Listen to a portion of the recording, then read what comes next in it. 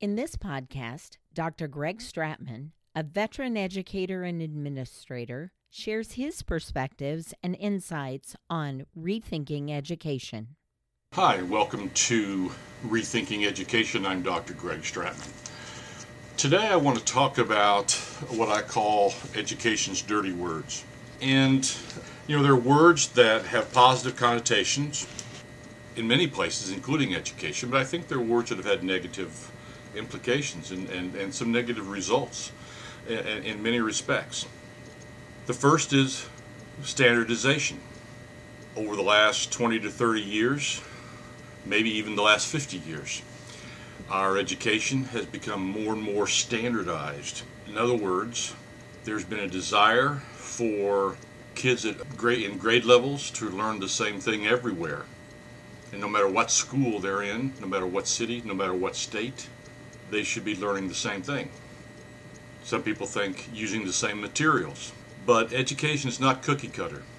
The best education comes from teachers who are really fully engaged in what they're teaching.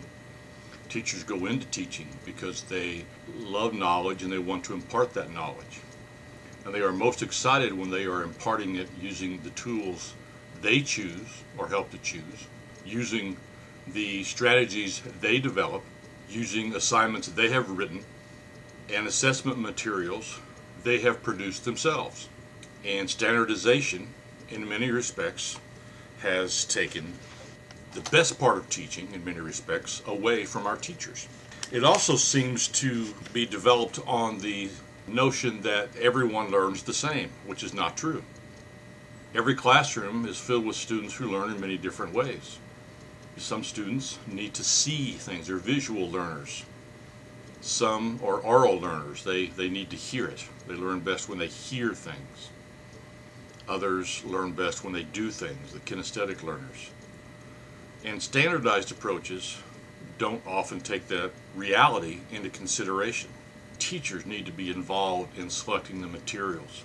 And I think that's been lost at every level. And I think it's especially sad at the college level. Much of my experience has been at the college level. And more, I have faced situations where I no longer select my own textbooks. I no longer select my own assignments or write my own assignments. I don't write my own tests. These things are especially true with online courses. With online courses, you're not really teaching anything. You are basically tending a class that has been completely developed by someone else. Sometimes by someone who wasn't really suited to develop that course. I have taught dozens of online courses, most of which were poorly designed and poorly set up. They were designed in such a way where students could minimize the amount of reading they did, learn strategies and tactics for minimizing the amount of engagement they had to make. And then, of course, testing online is just problematic overall. I once worked for an institution that online students had to come into the campus or to some testing site wherever they lived, show an ID, and take the test. But those requirements were done away with for the wrong reasons, for convenience, for accessibility, ignoring academic honesty and integrity. And when a course is developed by one person or a small group of people, then the mindset that develop that course are limited. The perspectives are limited. And that's simply not conducive to the best in education. The second dirty word is consolidation. And again, for economic reasons, not academic reasons. Our schools have gotten fewer and fewer and larger. Now, I'm not going to sit here today and make the argument that having a dozen small country schoolhouses, one-room schoolhouses, was the best approach to education. But I will tell you that students learned in those schools, and the teacher knew the name of every student. And when consolidation started, you would maybe consolidate a few small schools into a larger but still comparatively small school, and students knew each other.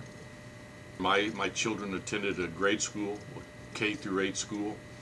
They had 200 kids in the entire school. Every kid knew every other kid. Every teacher knew every kid's name. The principal knew every kid's name. Many of the parents knew every kid's name.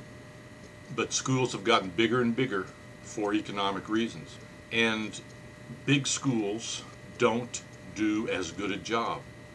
I'm not saying that there aren't big schools that are effective, but the larger the school, the more challenging it is to uphold academic rigor, to address the needs of students at both the low end of the spectrum and the high end of the spectrum, to make decisions based on rigor and quality and actual learning rather than logistics, student movement, space. The third dirty word is retention.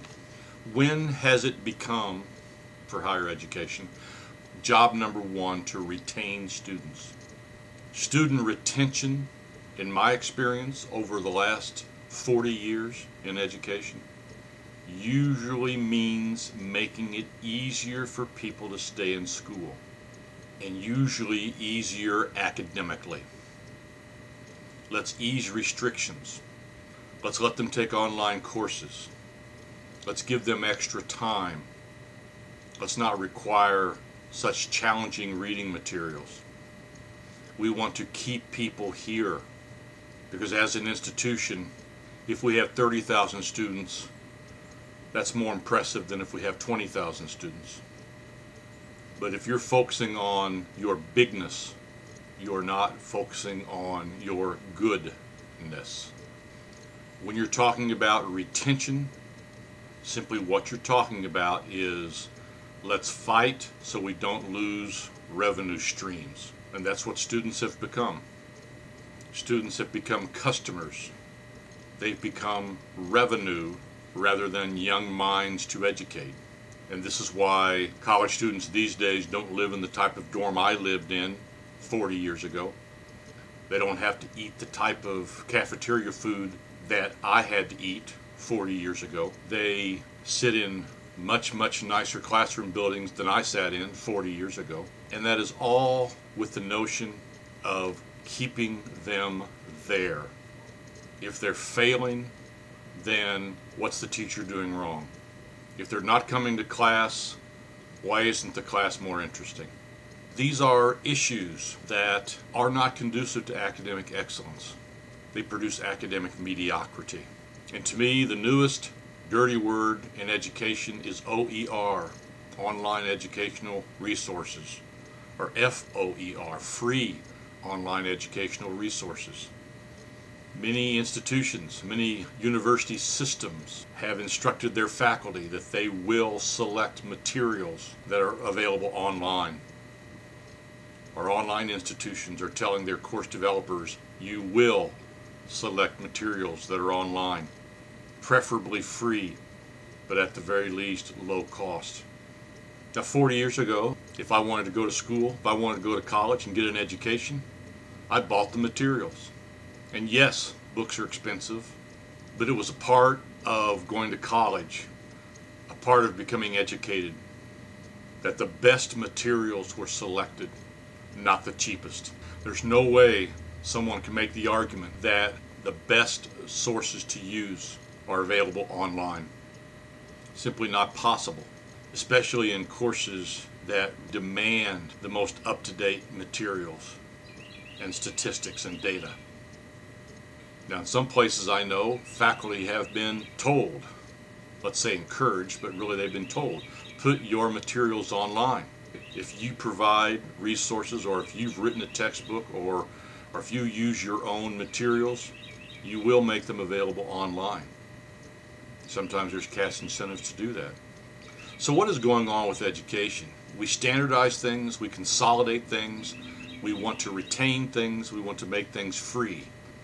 And free means we want to attract more students and keep them here. We'll show them how much we care about them by not making them pay for books. We'll show them how much we care for them by giving them better food. We'll show them how much we care about them when we promise not to raise tuition while they're here. And yes, higher education is expensive, too expensive. It's ridiculously expensive, as are books. But when you start making things free and easy, you devalue them.